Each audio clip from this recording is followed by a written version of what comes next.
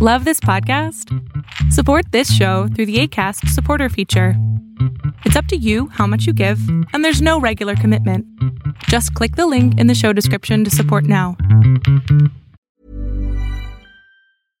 Everyone knows therapy is great for solving problems, but getting therapy has its own problems too, like finding the right therapist, fitting into their schedule, and of course, the cost. Well, BetterHelp can solve those problems. It's totally online and built around your schedule. It's surprisingly affordable, too. Connect with a credentialed therapist by phone, video, or online chat, all from the comfort of your home. Visit BetterHelp.com to learn more and save 10% on your first month. That's BetterHelp, H-E-L-P. Hey, it's Danny Pellegrino from Everything Iconic.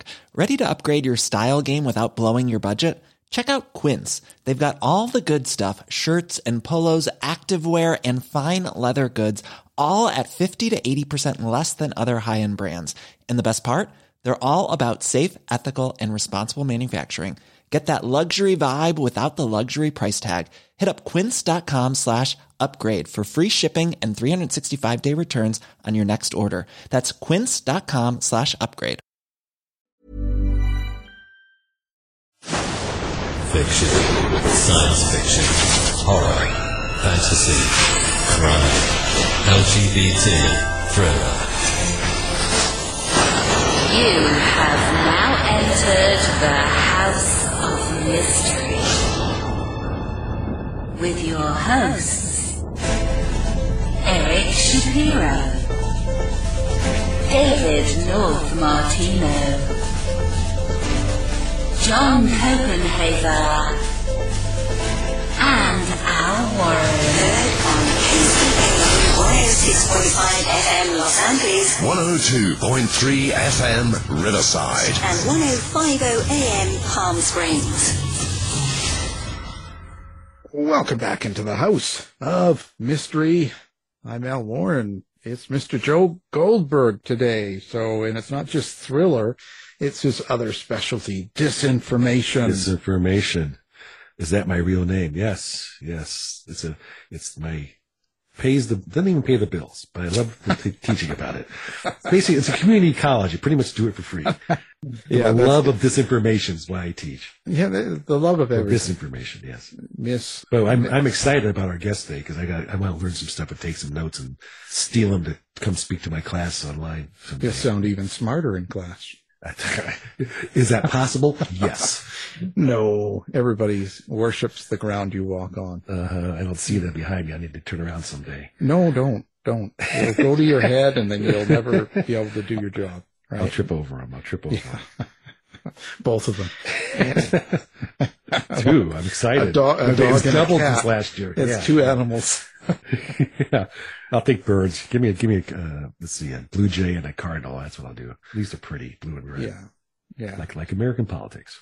Yeah, like a squirrel. Anyway. Yeah.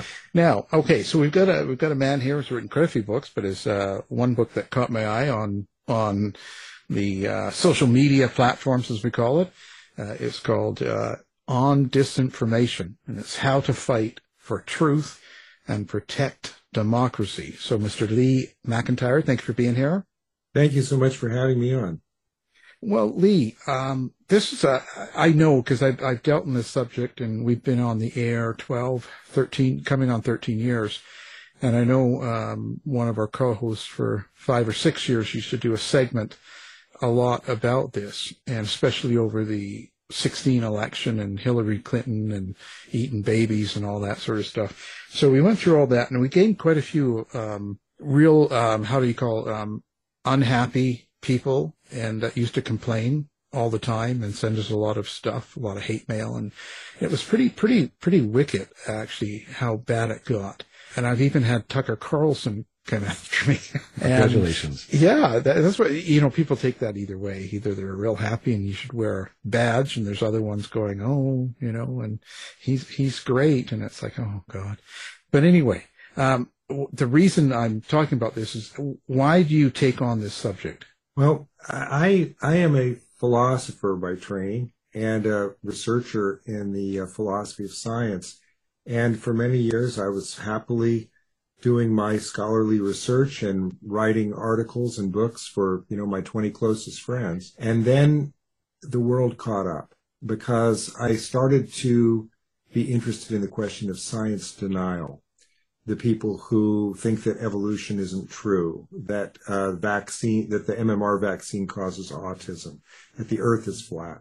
And, as somebody who studied science, somebody who, thought a lot about, why science was as great as it is, it sort of offended me that there were science deniers in the world, and I wanted to think about how to push back against them. So I wrote about that for a while and made some progress, I think, in understanding, what science denial is.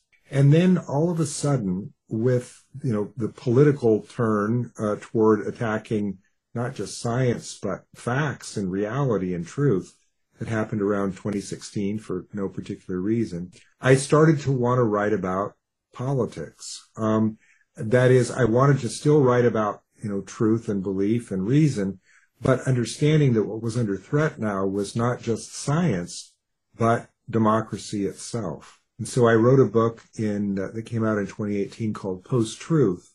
And that was really the beginning of this. I had been writing books for the public, what they call public philosophy before that. But that was really when the light bulb went on for me, because I defined post-truth as the political subordination of reality. And as a philosopher, that's just catnip. That's just a very interesting idea. What would it mean to try to subvert reality? Because, you didn't want something to be true. Therefore, you were going to pretend that it wasn't true and try to convince other people that it wasn't true. And how did that work? And I spent a long time thinking about that and thinking about that was following really the same blueprint that the science deniers had been following. It's just that now their target was, were other empirical topics like, who won the election and whether crime was going up or down. And then toward what I thought was going to be the end of my engagement with that question, I had an idea that I really hadn't written about before, which is that I'd spent so much time thinking about denial and how you push back against deniers. And I hadn't really spent a lot of time thinking about how they got that way.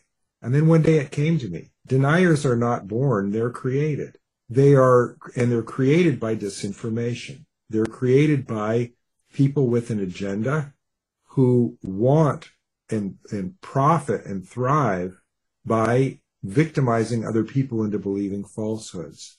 And that's why I wrote my new book on disinformation, because to me that was the final piece in the puzzle. That was the thing that explained why it's so hard to convince somebody to get over their mistaken, denialist beliefs.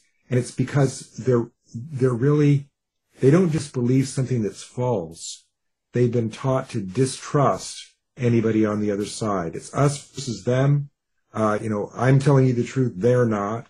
And it's very hard to break through, because then belief becomes a matter of identity, political identity in this particular case. And so that's just a whole new ballgame for me, and I wanted to write a new book on that.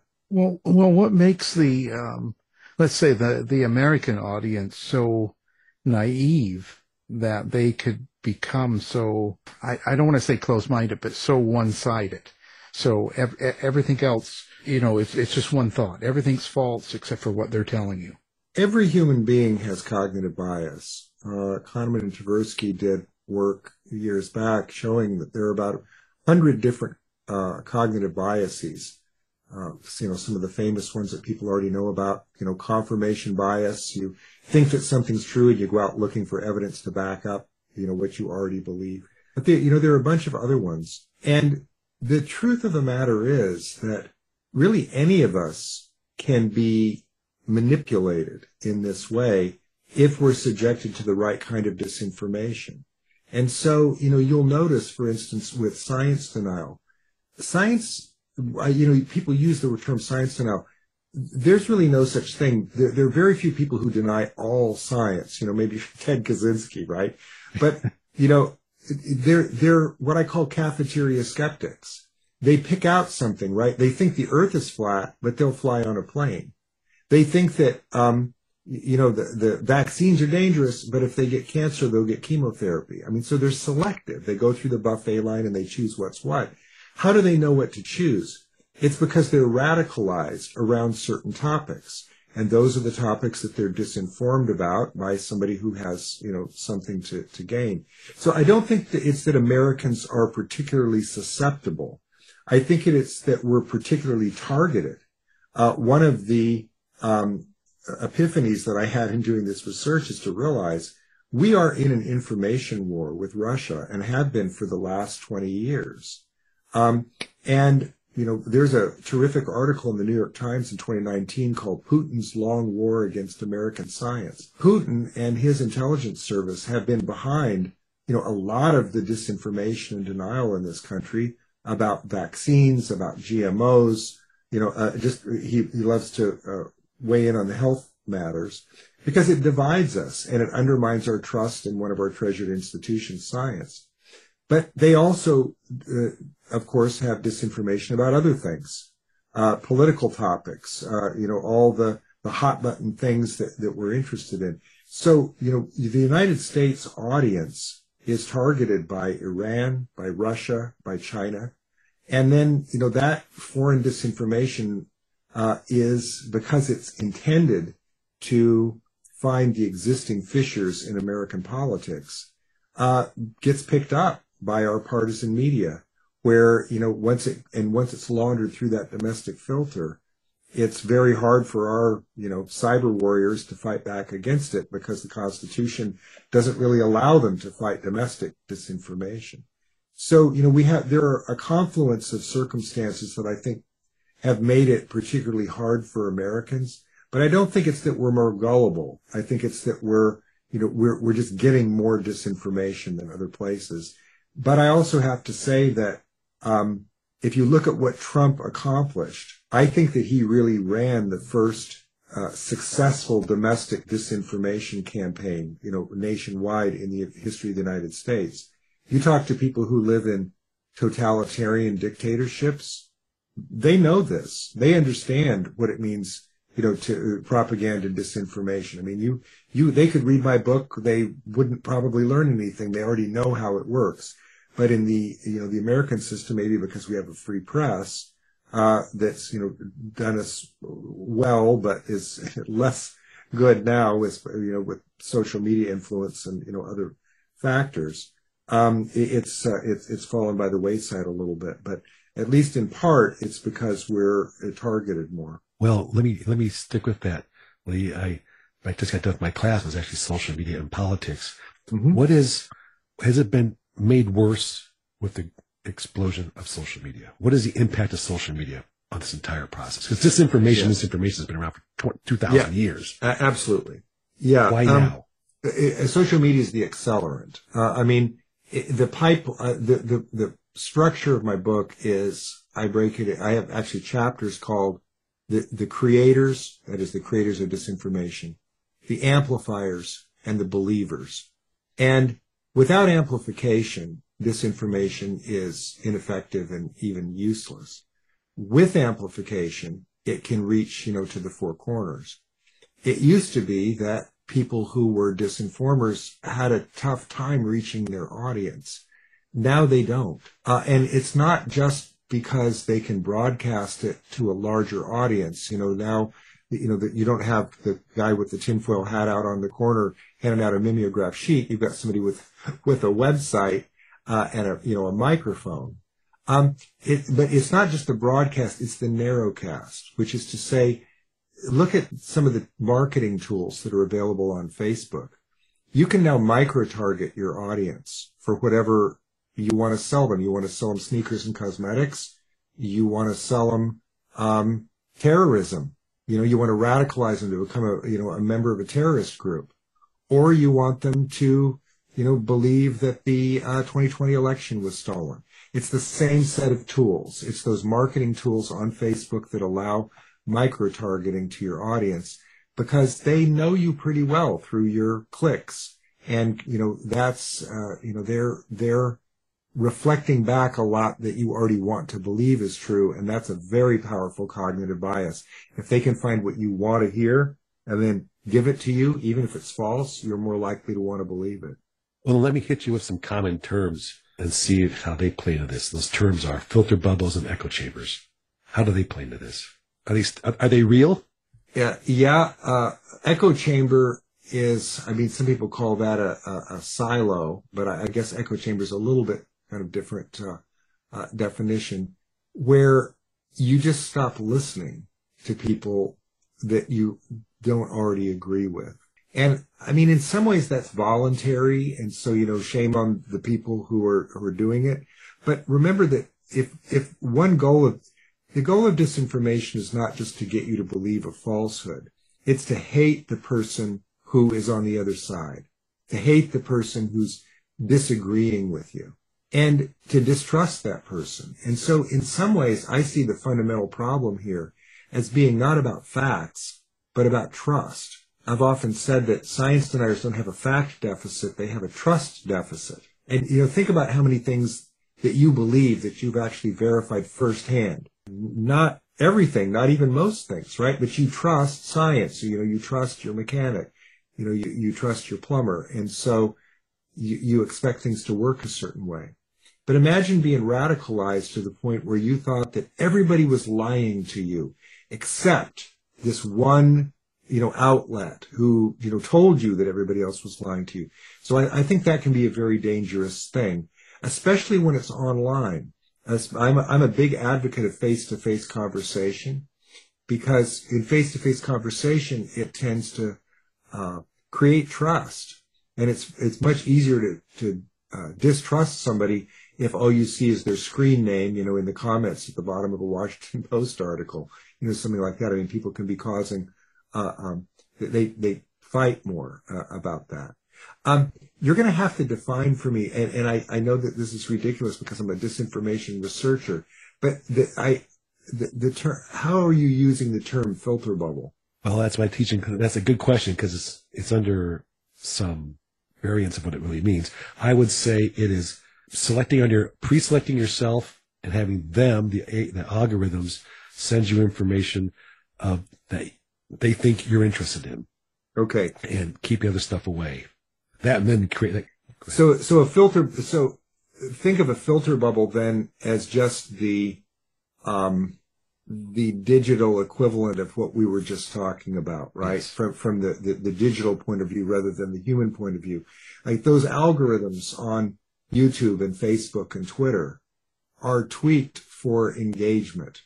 They're doing less content moderation now, it seems to me, than they used to.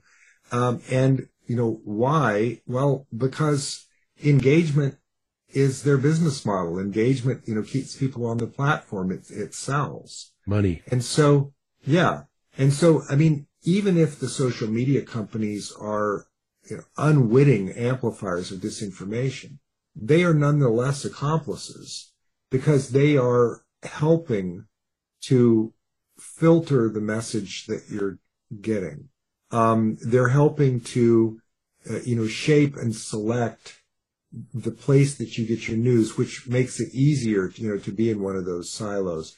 It's the bubble part that I never really understood about the definition of, filter bubble.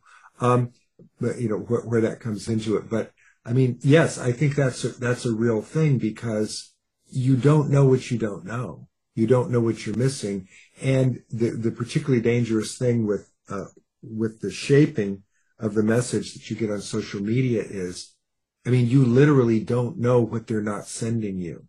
I remember reading one time, I forget where, they said, after 20 clicks, the platform knows you better than your spouse. So, I mean, they know who you are. And I was talking about it before with the micro-targeting, right?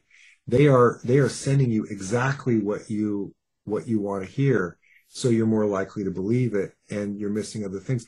Compare that to something like science, where scientists are constantly challenging one another's beliefs and their own beliefs by evidence, saying, well, I want to believe this is true, but is it true? We'd better run an experiment. We'd better find out. And in the competitive atmosphere of science, they're constantly challenging one another on, whether what they're saying is true. And there's no greater delight a scientist takes than in, showing that somebody else's theory is false. I guess maybe hoping that their theory is true. So how is it that we can address this sort of issue. Like you know, the book, How to Fight for Truth. So how is it that we fight? Like, what are the particular steps we need to do? If someone doesn't trust me, I can say, well, the vaccine's fine. But how is it that we can get them to listen, I guess? I think there are two prongs in this. I wrote an earlier book called How to Talk to a Science Denier, where I actually went to a flat earth convention and tried to talk to them, not about what they believe, but why they believe it. And I've talked to climate deniers and, you know, anti-vaccine folks, et cetera.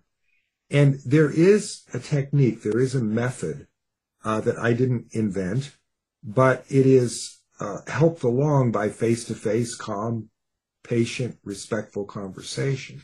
And you can, you know, read about this method in an article in Nature Human Behavior from 2019 by Cornelia Bache and Philip Schmid.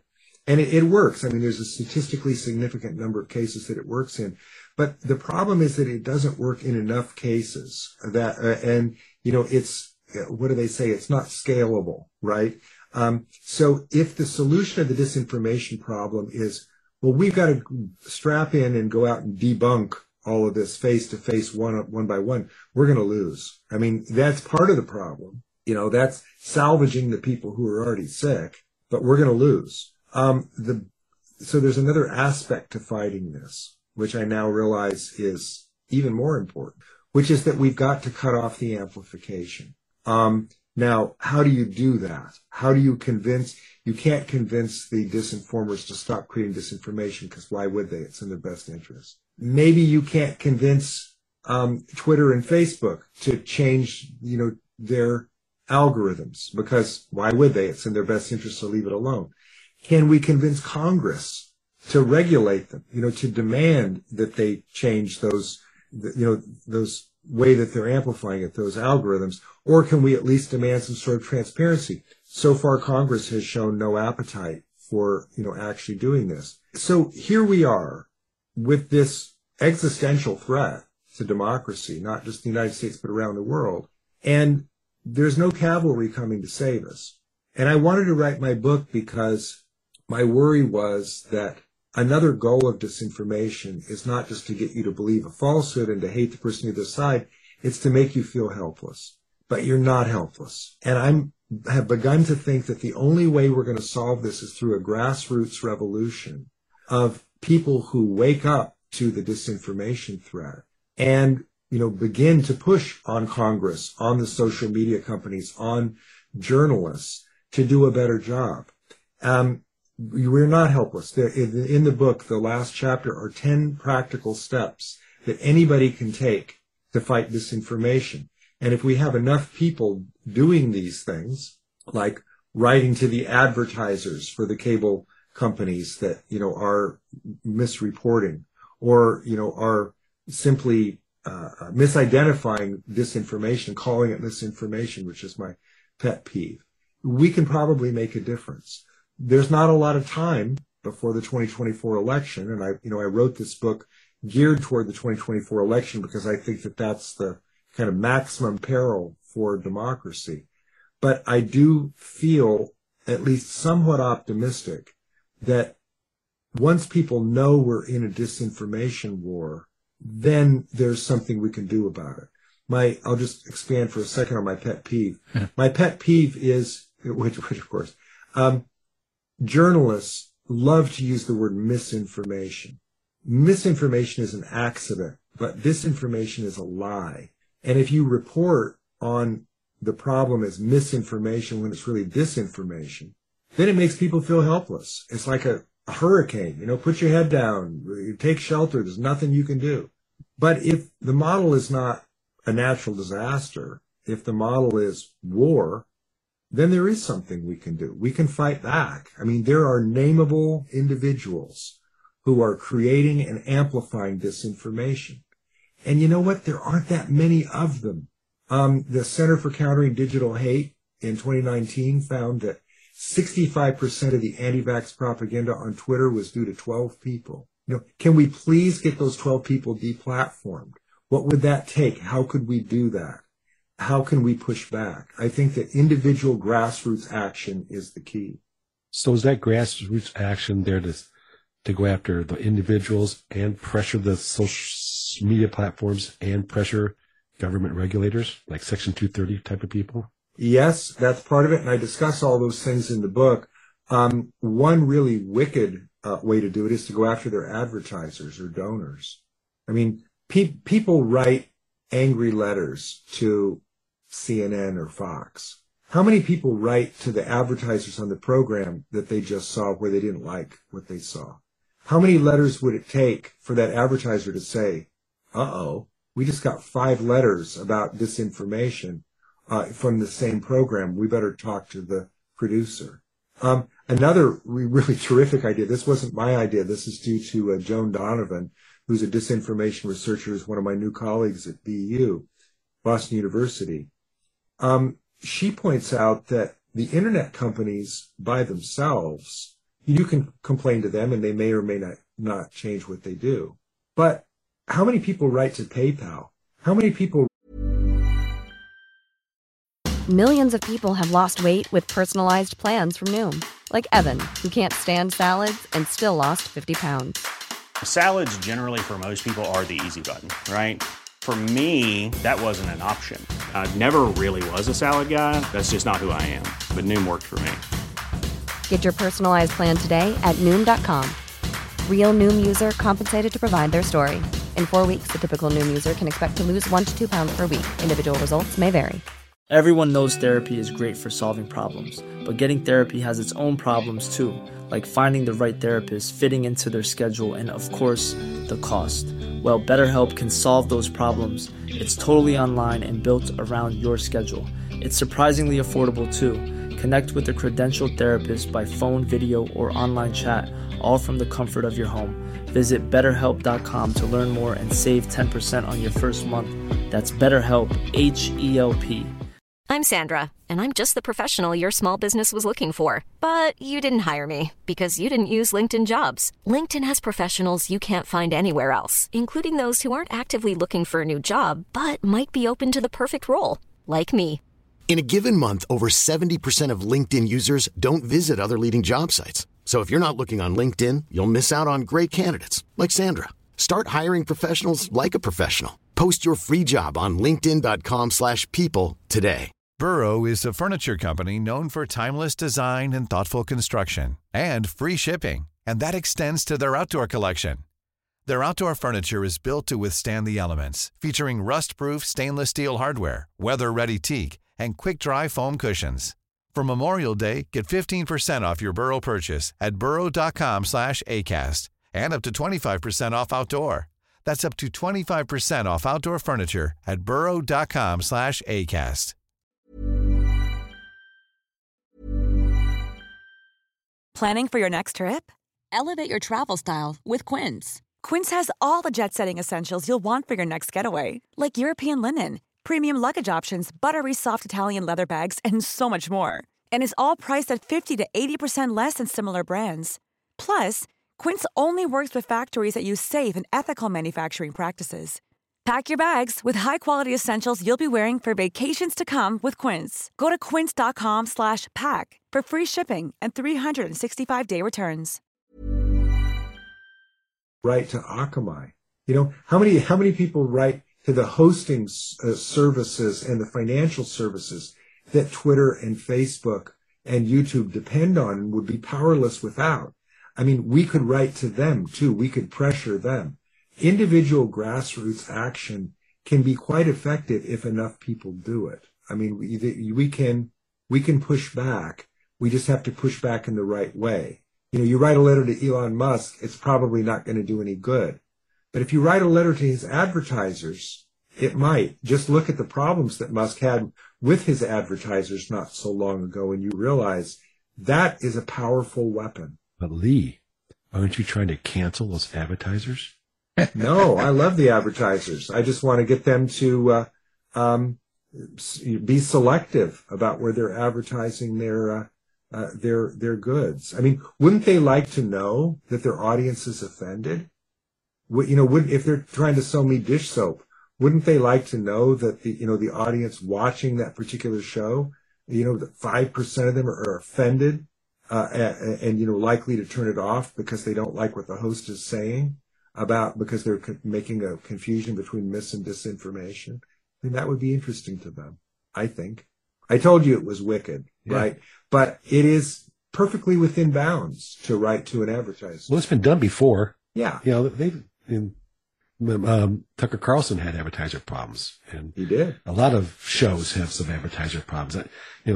If you see, like, was it Jimmy John's or whatever, the CEO is doing this, and I'm not going to go to that place anymore, type of thing, because he's a big game hunter, whatever it was. I'll tell you who hates controversy: marketers. They just don't want it. I mean, they will tell you, we're not political. We're not red or blue. We don't want to be in that game. We just want to sell our product. If they get angry letters from what they feel like is half of America saying, well, I'm going to boycott your product because you're advertising on so-and-so's show, that could be effective. What about the press? You mentioned that earlier, and they're sort of up against social media. Social media news, as we say, has taken a lot of the market. And so I think a lot of the national press, for sure, CNN, Fox, and all that, sort of have to take a stand, and they sort of take a side and they run with it. But isn't that making things worse? Yes. The problem, I mean, look, Fox is in a category all by itself. Right. We understand from the depositions that it didn't go all the way to trial, as we know, but we understand from the depositions that came out in the in the court case, the Dominion court case, that yes, provably they have hosts on Fox who say things that they know are a lie. So I'm going to put that to the side. Yes, that's bad. We understand that. What about CNN and MSNBC? So don't they have a point of view? Don't they have, their own interests? Well, I mean, in a way, yes, all journalists have interests. They don't want to be accused of political bias. So there's this tendency for them to want to tell both sides of the story, even when there really isn't another side of the story. I mean, that's the poor man's way of achieving balance, right? To show that they're not biased, which means that they keep platforming the liars. They keep having the liars on their program to show that they're not biased, which means that they're amplifying mistakes and lies. And I mean, look, they used to do it more than they do now for science deniers. You used to see these split screen debates about climate change where they'd, have some National Academy of Science person on one side and then some guy with a website on the other and let them duke it out and give them equal time. They don't tend to do that anymore because there really aren't two sides on some of these questions. Now, when it's identified as a political question, they think, oh, well, no, that's off limits. But what happens when facts are politicized? There is a true and false answer to whether the crime rate is going up. The Uniform Crime Report comes out of the FBI. They track crime. So if you want to report on whether the murder rate is going up or down, that's a very reliable source. But now suppose that issue's been politicized, and so you have on a Democrat and a Republican, and it's in one of their interests for the crime rate to be going up and another one to say that it's going down. That's not the right way to report on the issue, because then you're just you're making it seem as if there's doubt on a question in which there's actually reliable data. So I'm really of two minds. I mean, I write a lot about the media in general and in particular in this book because I want them to do better. I want them first to recognize that there's such a thing as disinformation. It is not all misinformation. Sometimes it's intentional. There's somebody behind it. There's money behind it, and they need to name names. Another thing that I wish they would do is stop booking liars. I can't remember who said it. It wasn't me, but I read this recently and I thought it was great. It said, how do you tell both sides of a lie? I mean, in its most recent reinvention, CNN said, well, we're going to stop being so partisan. We're going to start, taking it more down the middle and telling both sides. But how do you tell both sides of a lie? You really can't. should you book somebody on your program who you know is just shilling for a point of view that they know is false because it serves their political interest? That's the problem. So media can do better and, kind of deserves the criticism that they get, on this issue. The problem is that they're now up against such competition from social media and get so much undeserved criticism, that it is, it's hard. But, I have my favorites. I have my people that I regularly watch and the ones that I won't. The ones that I watch tend to be ones who are a little careful, to make sure that they're championing truth and evidence and not just keeping eyes glued to the set. Well, you've used this word several times. I'm going to ask a question on it, which is truth. Right? Yeah. Both sides of a lie.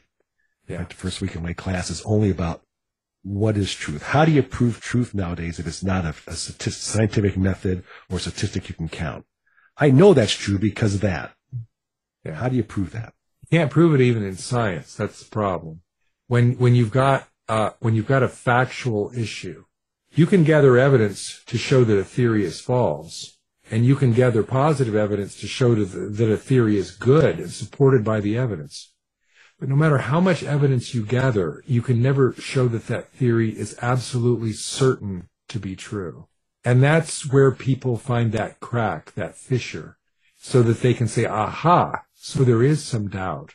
So, there is some wiggle room here. I mean, what is truth? Don't get me started. I'm a philosopher, but, look, philosophers disagree about what truth is, about the appropriate theory of truth. There are, I'm sure because you teach it, that there's the correspondence theory, the coherence theory, pragmatist theories, normative theories, all these different theories of truth. One thing I think that most philosophers agree on is that truth matters. Truth is important.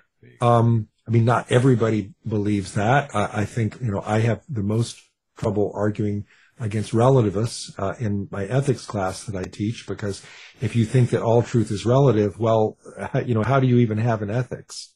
I think it is important to start from the point of view that, at least on empirical topics, there is such a thing as truth, and that it repays our effort to try to know it. Even if we can't be certain, it's important to try to know it. And it's certainly important not to take steps that erode knowledge or to pretend that we know less than we do. It's these folks who come in and, pretend that there's doubt where there is none, that are the ones that drive me crazy. Going back to the 1950s when the tobacco companies were worried that a study was going to come out to show that there was a causal link between smoking and lung cancer.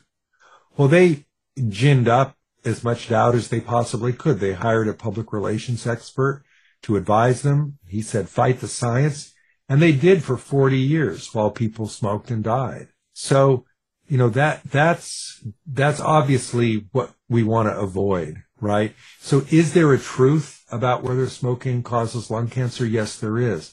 Did the scientists definitively 100% certainty prove that smoking causes lung cancer? No, they didn't, because they can't with 100% certainty prove anything due to a technical issue in philosophy of science called the problem of induction. Is it good to believe a theory that has better evidence over one that has worse evidence? Yes, and that's where science lives. It is possible to marshal evidence, to have greater warrant. Some theories are more likely to be true than others based on, their fit with the evidence. And those are the ones that, we should believe in, while always understanding that any theory could be disproven by, some future crucial experiment. That doesn't mean that the flat earthers are right. They'll come in and say, oh, so you're saying there's a chance. You're saying I could be right. Not really. You don't want to be that guy that hangs on to the, quadrillion to one shot. That's just not rational. Yeah, I had Mark Sargent on for 2 hours. Oh boy, you know exactly what I'm talking about. I'll tell you. I needed to talk to him for that. I met him.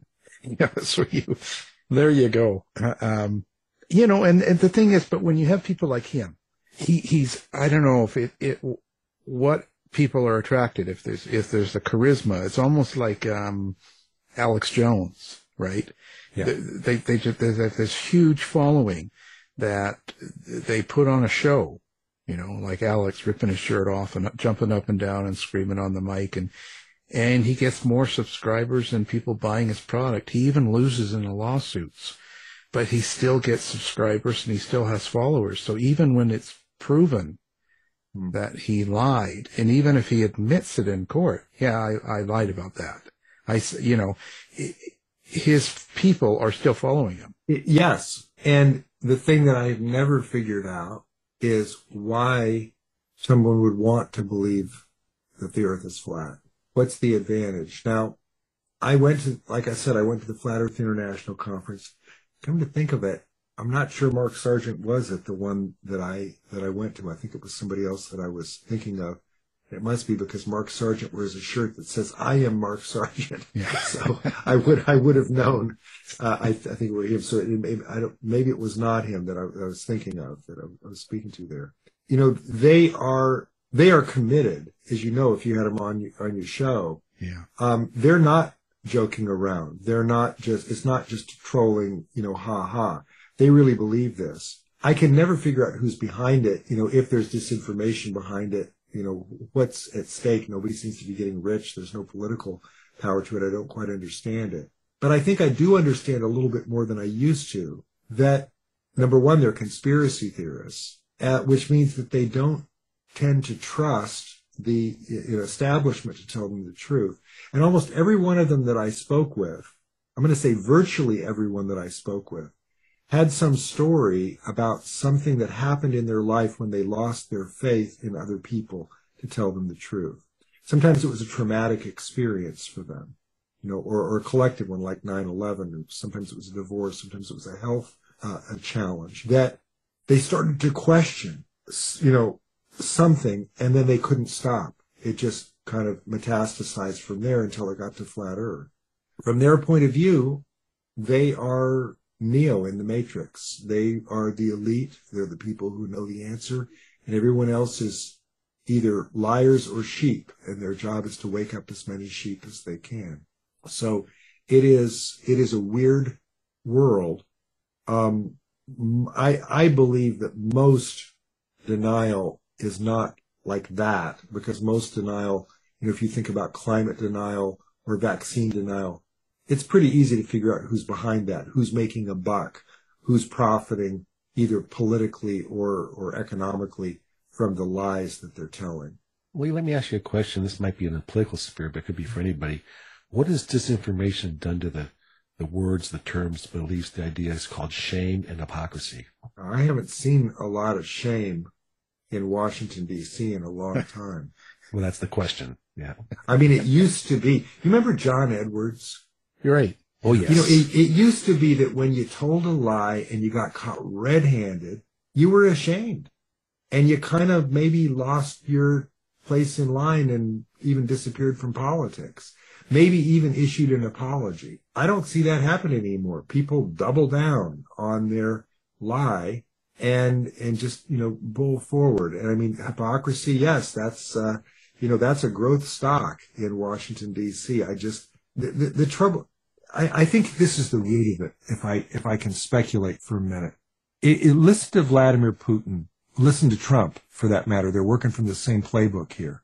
When you try to get them, pinned in a corner about who's responsible for something, who's to blame, they will, they'll lie.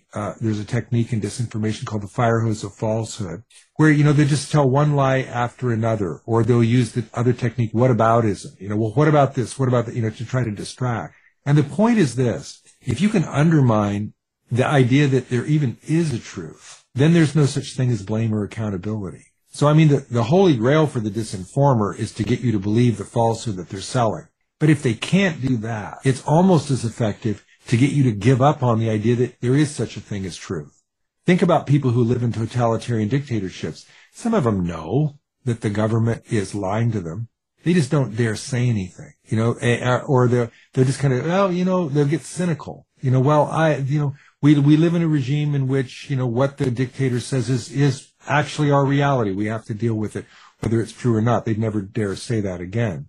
So, the problem is if you give up on the idea of truth, which in some ways is maybe the insidious goal of disinformation after all, to become so cynical that you give up on the idea of truth, then you're easier to manipulate. Then you play right into the authoritarian's hands.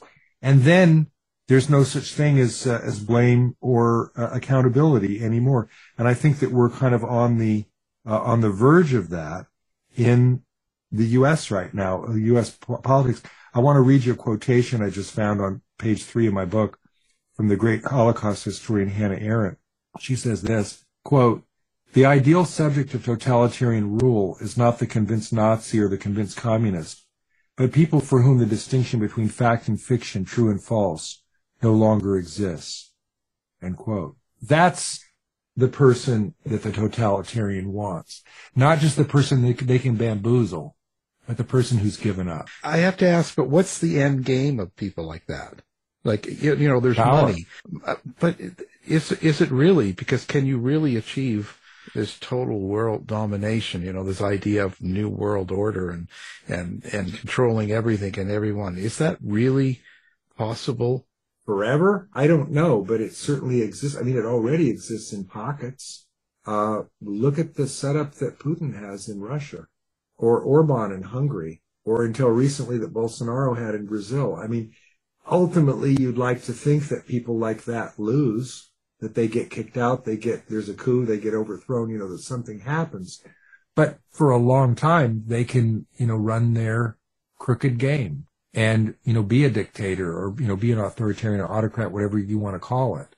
I mean, that's the worry, isn't it? Fascism. And fascism is not a thing of the past. It's still, around. It didn't die. It hid, and now it's creeping back. Tim Snyder, who I admire so much, wrote a book called On Tyranny, where he makes this claim that, we need to wake up to this threat in the United States because it's the same threat that he's been watching happen. He's another Holocaust historian.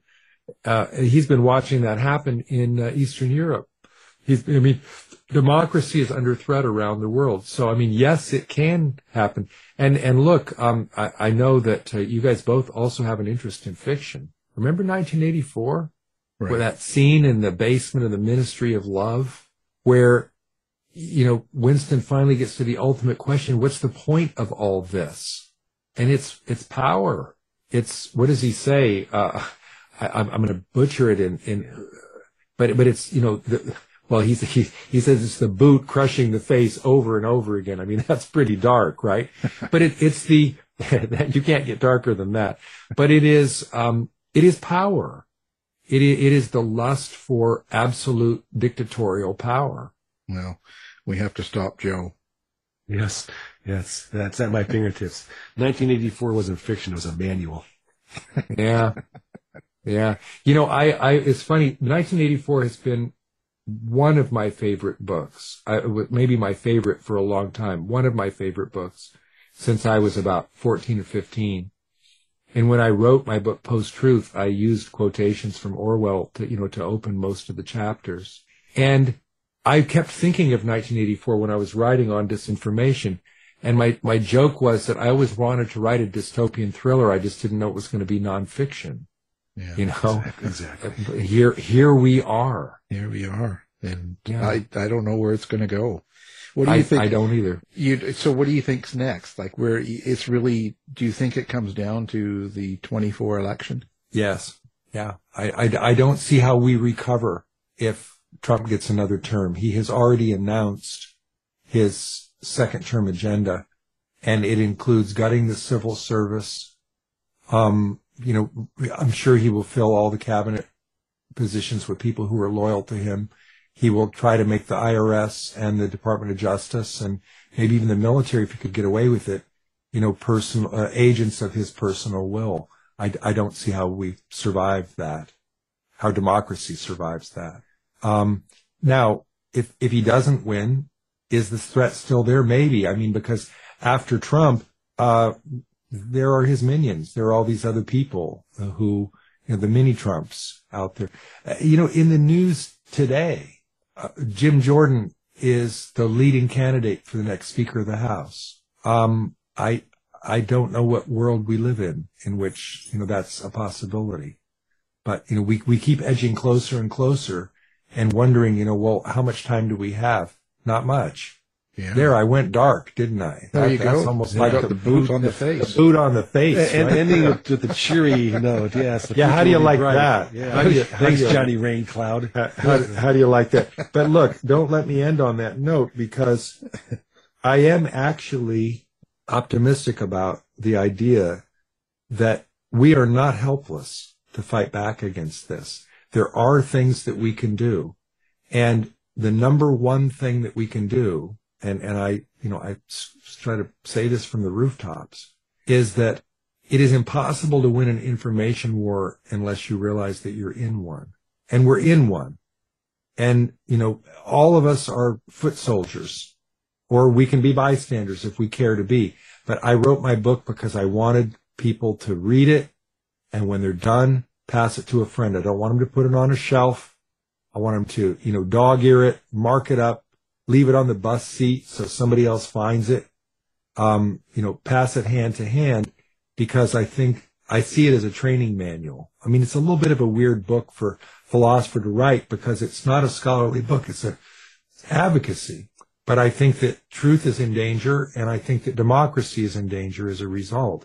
And that's why I wanted to write this book. Right. So people get out there and buy it, and then after you're finished reading it, leave it in the bathrooms. Yeah. That's it. Ending on an Al note. Good job. That's an Al note. That is. Well, now, are you doing social media and the whole thing? Do you like readers and people to interact with you? Do you have a website? Where do people find you? Easiest place to find me is my website, LeeMcIntyreBooks.com. That's got links to all of my handles on social media. I do the best I can on social media. It's hard to keep up and write and do publicity, all at the same time.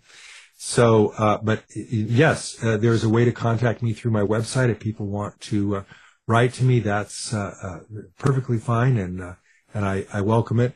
And if people want to follow me on social media, I'm on Twitter and Facebook and a few other things that I don't keep up with as much, but mostly Twitter and Facebook.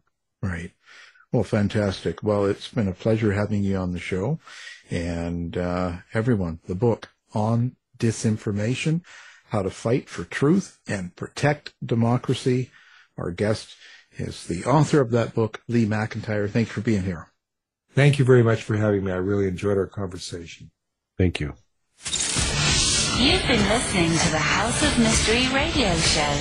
To find out more about our guests, hosts, or shows, go to www.houseofmystery.com. Show's over for now. Was it as good for you as it was for me? Yeah. Good night. This has been a production of Something Weird Media.